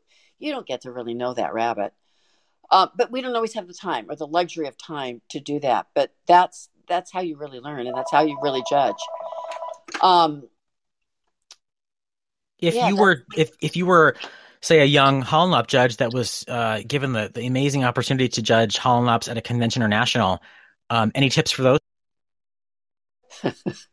Well, you have to be able to do large classes for one thing. And I'd say if you don't know how to do a large class, find someone that knows how and have them teach you, because the classes are really big. And a lot of judges that haven't judged large classes get lost. So I think that's key to begin with. But you wouldn't be asked to judge them if you weren't good at judging them. So, because the clubs vote on judges. That is true. You have to assume that they know how to judge. The only thing that would be a difficult situation is the size. And well, let's talk about that. I know you can't do your very classic Chris in person, but big classes are a massive challenge to any judge. How do you go about doing it? Because I know you've judged big classes at conventions and national shows. Is there a formula that maybe that you always go to sort of doing that initial sort, at least to help you out? You want to share that with judges? Well, the first thing you do is I walk the class. I just look at them in the coops. And then I go through and I do the good, the bad, and the ugly. The ugly are easy because those are the ones that aren't going to make it to the top. You know it. They're gone. They're no place. It's easy. The top of the class, because you love them. They're really good. You usually put them in the back row somewhere. The middle is more difficult because it's mediocre, and it's mediocre differently. Some of them will have body faults. Some of them will have head and ear and crown faults. So you have to set a point that's a cutoff point. This is a little tricky because if you set that cutoff point between no place and placing too high, you're not going to have enough rabbits at the end to do the 25 required rabbits per class, right? And give comments on them. If you set it too low, you're going to have too many left at the end, and then you have to go through them again, which takes a lot more time. And that's just experience to know where to set that point. And honestly, that's why I walk as much of the class that fits on the table first to get kind of a feel for where I'm going to set that point of no place and placement. That's really key. And finding that there's a gestalt to that. You can't teach someone that. You have to just do it and learn it, if that makes any sense. And then once you do that, it's easy. I mean, the bottom of the class is easy because the ears are in the air, or, it's really fine bone, or the head's a weasel beak. Hey, those are at the bottom. Easy. Slam dunk. And the top ones are easy because, you get them out, they pose themselves up, they look great, they feel great, they have great flesh and fur. You put them in the back. It's that middle. And honestly, when you do the middle, this is another interesting point, is it doesn't matter if you're 32nd place or 27th place, or it doesn't matter if you're 20th place and 15th place. You're still in the middle of the pack. Once you start getting to 12th and 11th, you're almost there to the top 10. That matters. And you need to spend time there really going over those. Making a difference between 27th and 25th place, really, it doesn't matter. So say you've got a class of 150 Hollenlop solid junior does, and you are judging them. You're not showing them here. You're judging them. Yeah, you've done it. You've got 24 holes to play with. Yep. How do you do that? You have to, like I said, you walk it. You decide where your cutoff is going to be from the no places. And I've done it. I always make that a little lower than what I think it needs to be, because then you could go through and do a second cut, which does take time. But I think that you only get a quarter of the rabbits up at a time. And you don't usually have enough judging holes behind you to hold as many as you'd like to have. So you have to be very careful where that point is. So you go through and do the good, the bad, the ugly, and you get rid of the ugly. And you try to get the good down so that you can keep, if you have 4 batches coming up, because you have 24 cages and there's 100, right? That's 4. So you try to use a quarter of your cages behind there. You have to assume the rabbits in quality will come up evenly. And I've had things happen like at the very end, a bunch of good rabbits came up and they were amazing. Or at the beginning, there were a bunch of amazing rabbits, and you want to be sure you have room to keep them, because what if the rest of the class all sucks? Because you don't know how it's going to come up, Yeah, it's tough. And even as veteran as a judge can be, it's still one of the hardest days you'll encounter. Don't you agree? I think it's one of the most exhilarating days. I really do. There's no more thrill than to judge a class like that. But you work really, really hard, and you walk back and forth a lot. It's physical as well as mental. I just get in my element. I love it. I absolutely love it. The challenge is fun. I bumped into a book at Kevin Whaley's house, and you've been there many times as well, down in San Diego. Yeah. It was dairy cattle judging, and I took it home. Actually, I still have it. I stole it from Kevin. I never gave it back. And in the opening chapter, the judge who's writing about judging dairy cattle says that judging is a stimulating game. Yes, I agree. I totally agree. There's nothing more fun. It's so much fun to do. It's especially with pretty rabbits. I mean, there's nothing like judging pretty rabbits. Judging mediocre rabbits is not fun. I mean, I've been places where I was flown in to judge Holland Lops, and there's 20 solid senior bucks, and they're all probably grand champions, and they're all evenly mediocre. And I didn't like a single one. They were all, there was no ugly and there was no good. It was all middle. And it was like, oh my God, what am I going to do with this class, you know? So, I mean, there's challenges, and that's not as exhilarating as going somewhere and saying, oh my God, look what I found. These are so beautiful. I just love these rabbits. I mean, that's just really, it's special. Have you ever judged Best in Show after, going somewhere, they're flying, or maybe a local show, after judging Best in Show and then going, gosh, 5 of the best rabbits I saw today were actually in not only one breed, but maybe one class. And yeah, right? Yeah, I have. What advice? Oh, sorry. Go ahead. No, you go ahead. I was going to ask the next question, and that's what advice to new judges in general would you give? You've been doing this a long time, longer than I. You actually gave me my judge test. I mean, I vividly remember that day in Watsonville. Aside from Holland Lops, what advice would you give to new judges, whether they were women judges or male judges or gay judges or straight judges? It doesn't matter.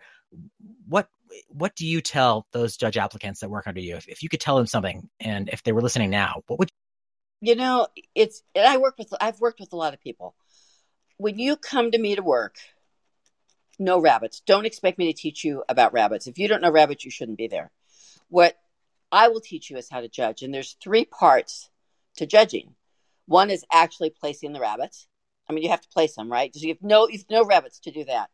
The second part is you have to be able to give good comments. And what that means is make sure you make first place sound better than second, because if you don't, everyone on the other side of the table is going to be laughing at you. And the third one is the entertainment factor. And that's how you project yourself, how you look, how you handle yourself, and being able to enjoy the process too. I mean, I think that's really important. I know when you first start judging, you don't have time to really enjoy the process. You're terrified. And that's normal. I mean, you have to just assume that that's normal. But I can teach you how to appear calmer and better than what you are inside. What is that? That Pareto's law. It's like 80% something, 20% the other. Yeah. Would you agree to that when it comes to judging, when it comes to skill versus the people skills? I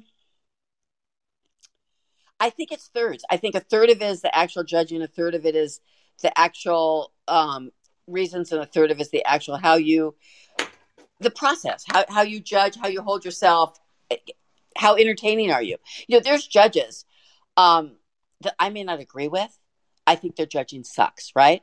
But I'll like watching them because they're funny as sin. I mean, I'll sit there and I will just laugh and be entertained, and it's wonderful. And they entertain me. That's great. And it's enjoyable. And if they don't pick my rabbit, I don't care, because I've had a really good time.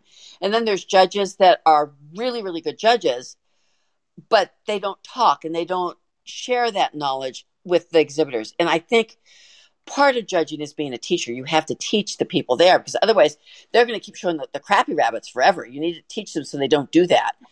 And then there's those in the middle that maybe are mediocre at everything. And then you get the handful of judges that can judge a good rabbit and pick a good rabbit and teach about the good rabbit and entertain the crowd along the way. And I think there's not a ton of them, but those are the judges I relish, and those are the judges I try to bring in when I hire judges for shows. I love it. All right, let's go back to 2014. ARBA convention is in Fort Worth, Texas. It was a big year for you. How many Hollands did you bring, and how were you feeling about your entry going into? Oh God, this is a really funny story. Oh my God, I was so excited. I had what I called my E-Series girl. I was judging, by the way, I was judging mini racks during the Holland judging with Johnny Hausner and our Armando. And we had more fun doing mini racks. We were doing youth mini racks.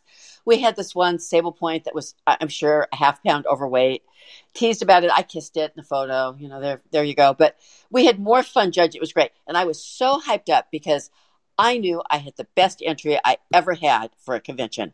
And those rabbits that were my best ones were these E-series does. They all had E names, Evie, Evelyn, Esther. There's a bunch of them, right? And I was so excited. And Becky Orman, bless her soul, was watching the judging. And she'd come over to report to me, well, Evie no placed. I went, what? Evie no placed? Are you kidding me? Oh, well, there's more. Okay. She came over. Evelyn no placed. Oh my God, who's judging? I mean, this is crazy, right? So then she comes and she goes, well, your senior buck won first. I went, I don't care. How did those E-girls do? Those E-girls were my own. They were the best. I just knew. All of them no place, Alan. Every single last one of my E-girls, no place. There had to be 6 of them, right? Wait, so wait, stop. You won the solid senior buck class, which is arguably the most competitive class at a convention, and you're saying, where are my E-girls? Exactly, because I love those does. I love those does. I mean, I knew Ajax was good. I mean, I knew he'd placed in the top 5 before I left home because he was an awesome rabbit. He had several best in shows. He was great, right? But those E-girls were just, I don't know. It's funny. I look back and they didn't look as good as I remembered them in the pictures, which is even funnier. But so anyway, so he wins and, okay, I won his class. My E-girls bombed, and I had some other placements and no other first, but I did pretty well because I had a really strong entry. And then he won best of breed, and they came and told me, and I was excited. It was great, but I had a really good convention up to that point. We did RabbitCon, and I was on fire. I owned the room. It was like so much fun teaching RabbitCon that year. It was just amazing. And then I had so much fun judging mini racks. It was just really amazing as well. I got voted in to pick a group in the Best in Show Youth judging. I went, it just doesn't get better than this. And I remember taking Ajax over to be in the Best in Show presentation. And I had to give him to someone because I had to do the Best in Show Youth, right? And so I did that. I don't remember what I picked, but it was fun and I loved it and it was great. And I finally, they're on stage with the rabbits, and I'm almost not even there with my rabbit. I can't remember who had it there, but I'm not there with my rabbit. Ajax is there, but I'm still wandering around trying to find him. And I did get there, and I did get to put him on the stage and everything. And I went and sat down, and I found Scott Rodriguez to sit with, and we're sitting there, and he's going, your rabbit looks really good up there. I went, oh, no, I've had such a good convention. That's it. He's done. I'm done. It's like, it's been an awesome convention. I've won as much as I can. I'm happy. And Ruth Ann Bell was judging, and he goes, Chris, he's poking me. I think she's going to pick your rabbit. And I went, no, not going to happen. And she picked my rabbit. I went, oh, my God. This is icing on the cake to an absolutely stupendous convention. I'm so excited. I would never have thought this would happen. And this is great. And so then they bring out the winners at the end of the groups, and Wade Burkhalter's judging. And I'm going, oh God, Wade is like one of my all-time favorite judges. He judges on structure. I like the mind warp with him. That guy's amazing. And I have super amount of respect for him, right? And I'm going, oh my God, the dwarf looks good. The Angora, I think it was an Angora up there, looked good. Whatever else was up there looked great. And I'm going, oh, I'm really happy. I won best of group. I won best of breed. My E-girls bombed, but it's okay. And then they announced best in show, and I won. And I literally don't remember much after that because I was shell shocked. I could not believe that happened. I mean, Hollins didn't win best in show very often, and I knew it was a nice rabbit. I love that rabbit. That rabbit's all over my pedigrees in my barn. He bred a lot of those afterwards, but it was surrealistic. I don't know what to say other than that. You were like, oh my God. If you look at the photos from that, I look shell shocked. I look like, oh my God, how could this be happening? I'm going to say I look for photos for the promo of this podcast, and there are a lot of photos of you after the win, and you as you described, you were not the Chris that we all know. You were rather quiet. I couldn't believe it. Exactly. I was like, is this a dream? Do I need to pinch myself? What? It was really weird. It was just a really weird thing. I mean, it was like, oh my God. So it's crazy to think about. That was 6 years ago now. Yeah, it was 6 years ago. Do you want to do it again? Ajax is dead. He died a while back, but Man, I still have sons out of him. I have 5 or 6 sons. Alicia has a son. Yeah. And I have 3 does out of him still, but he's pretty much on just about every one of my pedigrees. Well, you win the biggest show in the world. Do you want to do it again? I believe, and maybe I'm wrong, I believe a lot of winning best in show, whether it's at a show or at a convention, you have to have a good rabbit. I mean, obviously you have to have a good rabbit. You're not going to win, but I think some of it's luck. It's getting the right judge on the right rabbit. If a different judge had judged my rabbit for group, it may not have gone down the same way. You just don't know, you really don't. But would I like to do it again? I think it'd be nice, but I also like to see it shared. I think one of the nice things about our hobby is it's not precise. Different judges can judge the same group of rabbits, and different rabbits are going to win. And that way, a lot of people feel good. Okay. So I'm not selfish enough to think that I need to win again. I like seeing different people win, and I think it's a good thing. It's a good thing for the hobby, if that makes sense. But has winning Best in Show stopped your drive? It changed me. After, it's like I'm very goal oriented. Okay, I set goals. I had several best of breeds at conventions, several best opposites. One year I won best of breed, best opposite, and best display. I mean, I've done it all now. I mean, I've won best in show. One of my goals was to go to a local show and take one rabbit and win best in show. I did that. I went to, and it was pre-Ajax. I went to a show and someone was judging, and the rabbit I brought, it might have been Aragon. Maybe it was after Ajax. It could have been Aragon. Got last in its class out of 5. 5th out of 5. And in the second show, it was best of breed and best in show. So I took one rabbit and one best in show. So I've done that. I think now I'd like to win big with a chin or a chestnut. I think that would be amazing. Is it going to happen anytime soon? I don't know. I mean, it's a gutsy move for a judge to pick a non-taured. Yeah, yes, it is. But do you feel like, you mentioned earlier that new judges especially, are apprehensive on those colored rabbits. Yes. Do you hope that one day that color bias is no? Yes, but I think it's going to take time. It's going to take a lot more people than me raising non-tort rabbits, It's kind of like, okay, you judge dwarfs. You go into judge dwarfs, and you get, God forbid, fawns. I mean, what's your first reaction, Alan, to that? Are you going to find your best of breed winner in the fawns? Yeah, no. Okay, there you go. So it's the same kind of thing. There's certain colors that just don't, do it. And I just would like to be that person that can make it happen. So who knows? I still have time. There's no one more driven than I know to pull that off than you. So let's talk about the last year. We haven't seen a lot of each other in the last 18 months because of COVID and then RHD, especially here in the West. We miss you so much. What's been going on beyond rabbits in your personal life over the last? Well, you're asking me to talk about having cancer. Last summer, I was diagnosed with high-grade B-cell lymphoma. And lucky for me, my doctor, and it's really interesting, I had it in my left maxillary sinus, so right above my eye.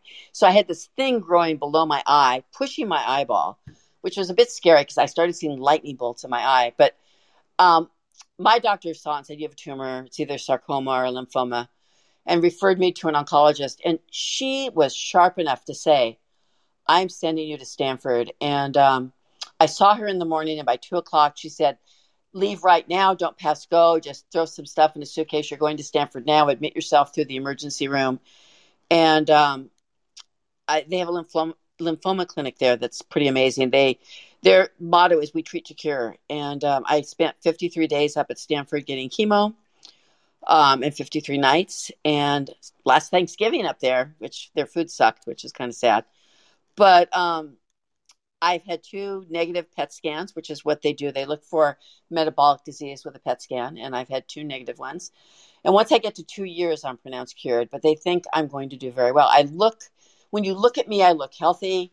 I have hair again, which is nice. I mean, it's short, but it's nice.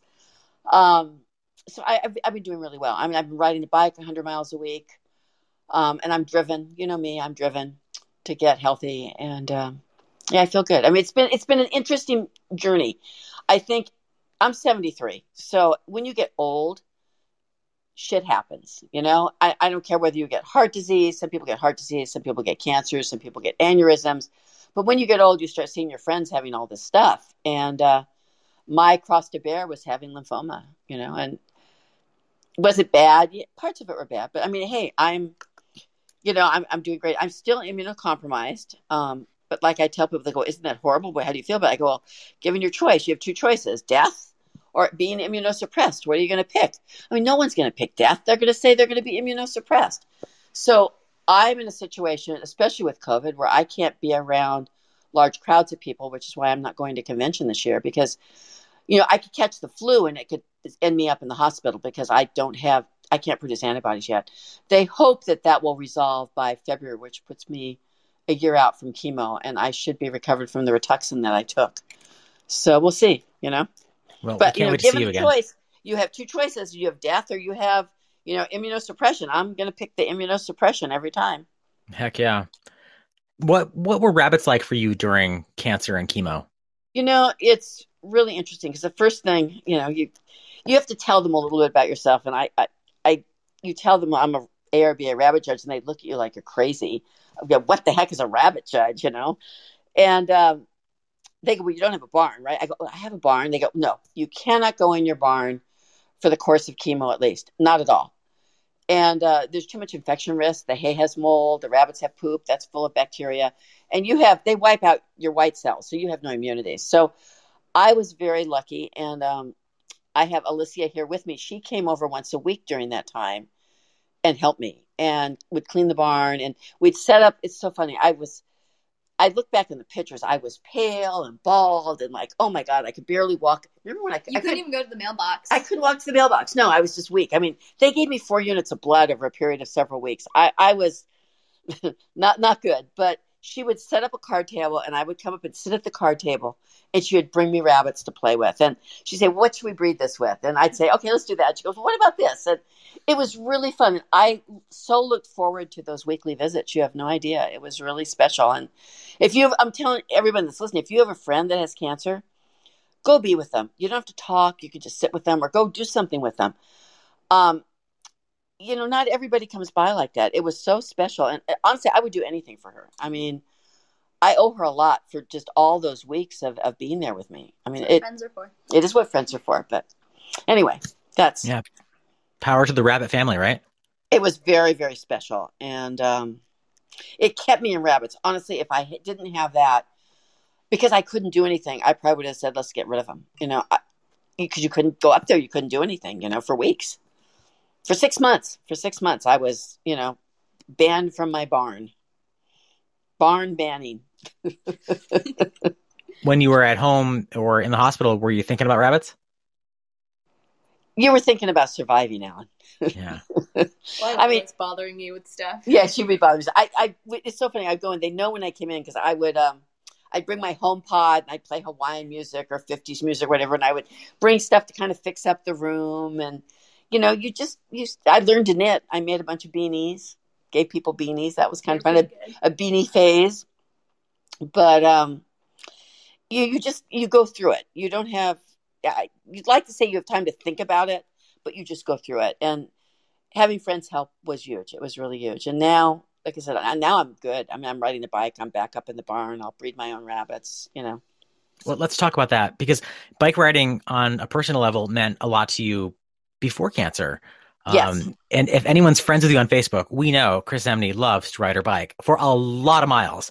And if you're not friends with Chris on Facebook, definitely recommend adding you as a friend and watching your journey in life, whether it's rabbits or cancer or riding your bike.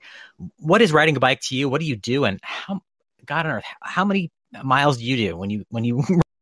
Well, I've been doing it for 7 years. When I first started, I had retired and I joined a women's club, and there's a few of us, we all said, well, let's go ride bikes. And we'd ride 5 miles and we'd say, oh my God, we have to kiss the ground. We are cyclists, 5 miles. And I mean, I ride for 450 miles a month. I started out to 2,000 a year, then 3,000 miles a year, then 4,000 miles a year, then 5,000 miles a year. And then I got sick. And then this year I will do 4,000 miles. And considering I was on chemo for the first part, I'm really excited because I'm riding 100 to 130 miles a week. And I love it. I mean, there's nothing like having the wind in your face and the thrill of going downhill at 35 miles an hour. I mean, going up the hill, you have to go up the hill to do the downhills, but I love it. And there's different riders. There's people that like riding mountain bikes, and that's very technical.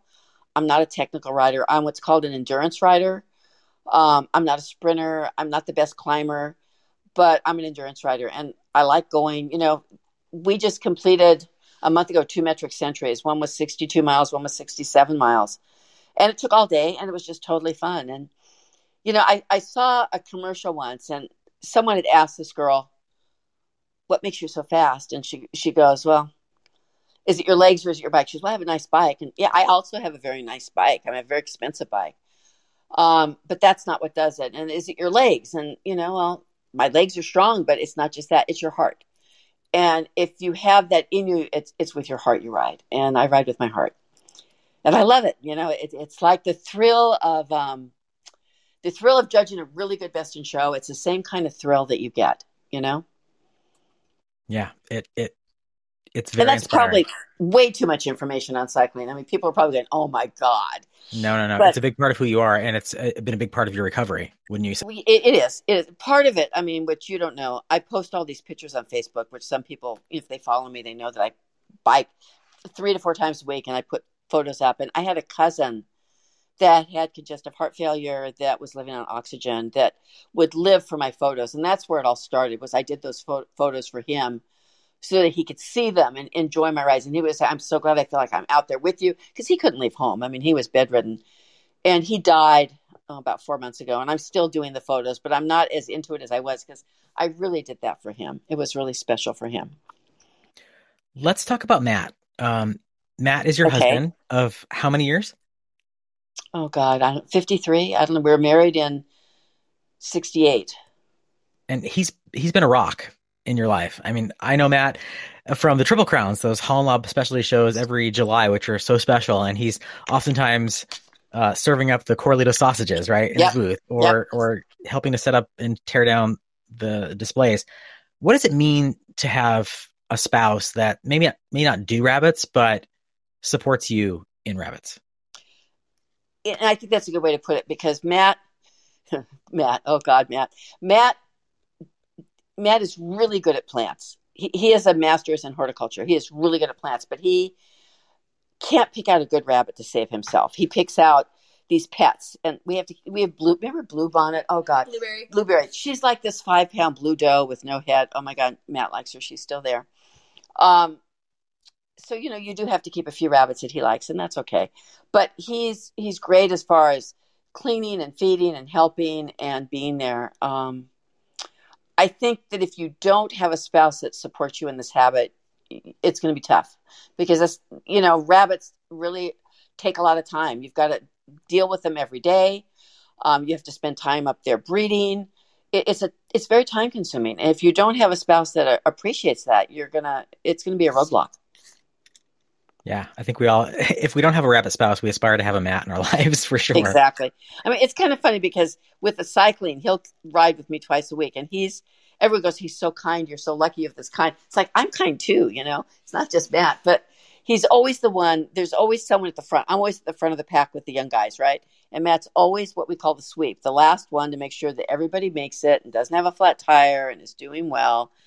And, he's the rock for everybody. And, I guess I need rocks in my life, Yeah, we all do. We all would love a Matt in our life. Matt's pretty cool. I am appreciative, though. I mean, you have a stellar relationship, and anyone that's been involved in relationships recently knows that they don't last very long. And to see a marriage of 53 years and a partnership like the two you have, it's pretty special.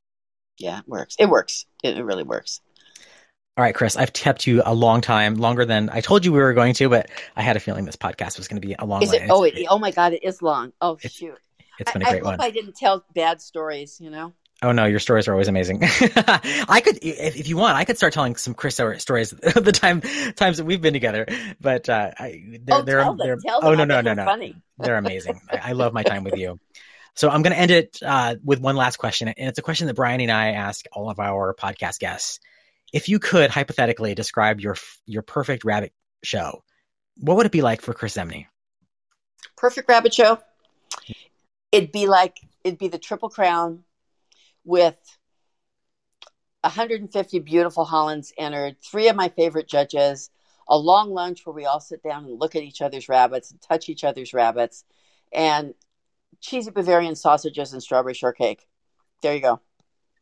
I love it.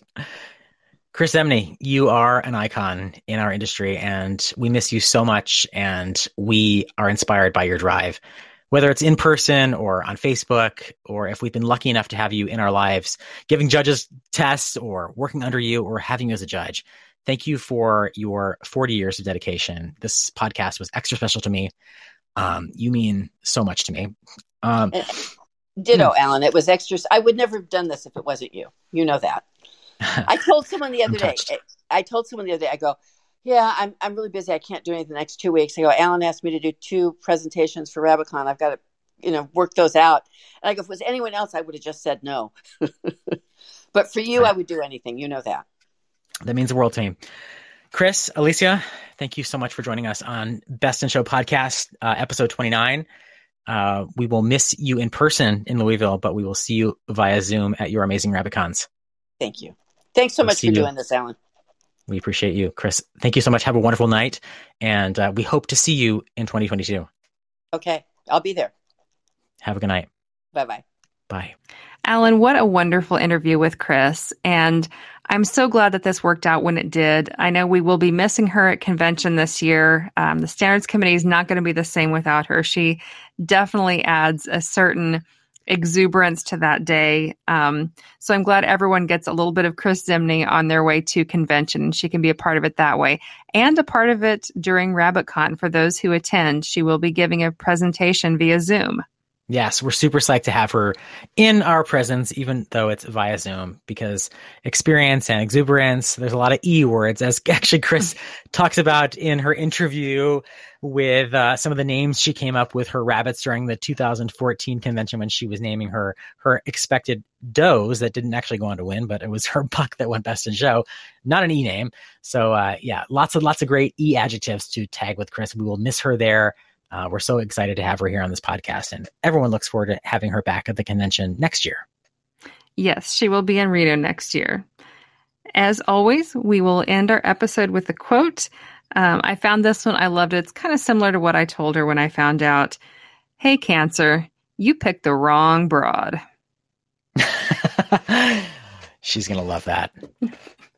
All right, everyone. Don't forget, Talk Rabbits, Talk Havies. Follow us on the Rabbitry page on Facebook and look for our podcast, Best in Show, at whichever platform you listen to, whether it's Audible, podcasts, in Apple form or Spotify. We are there, and we will see you in Louisville. Safe travels. While this podcast would not be possible without the American Rabbit Breeders Association, it does not constitute an official communication of the association. The information, viewpoints, and opinions expressed herein are those of the hosts and our guests, and are not endorsed by the ARBA. To learn more about the ARBA, please visit www.arba.net.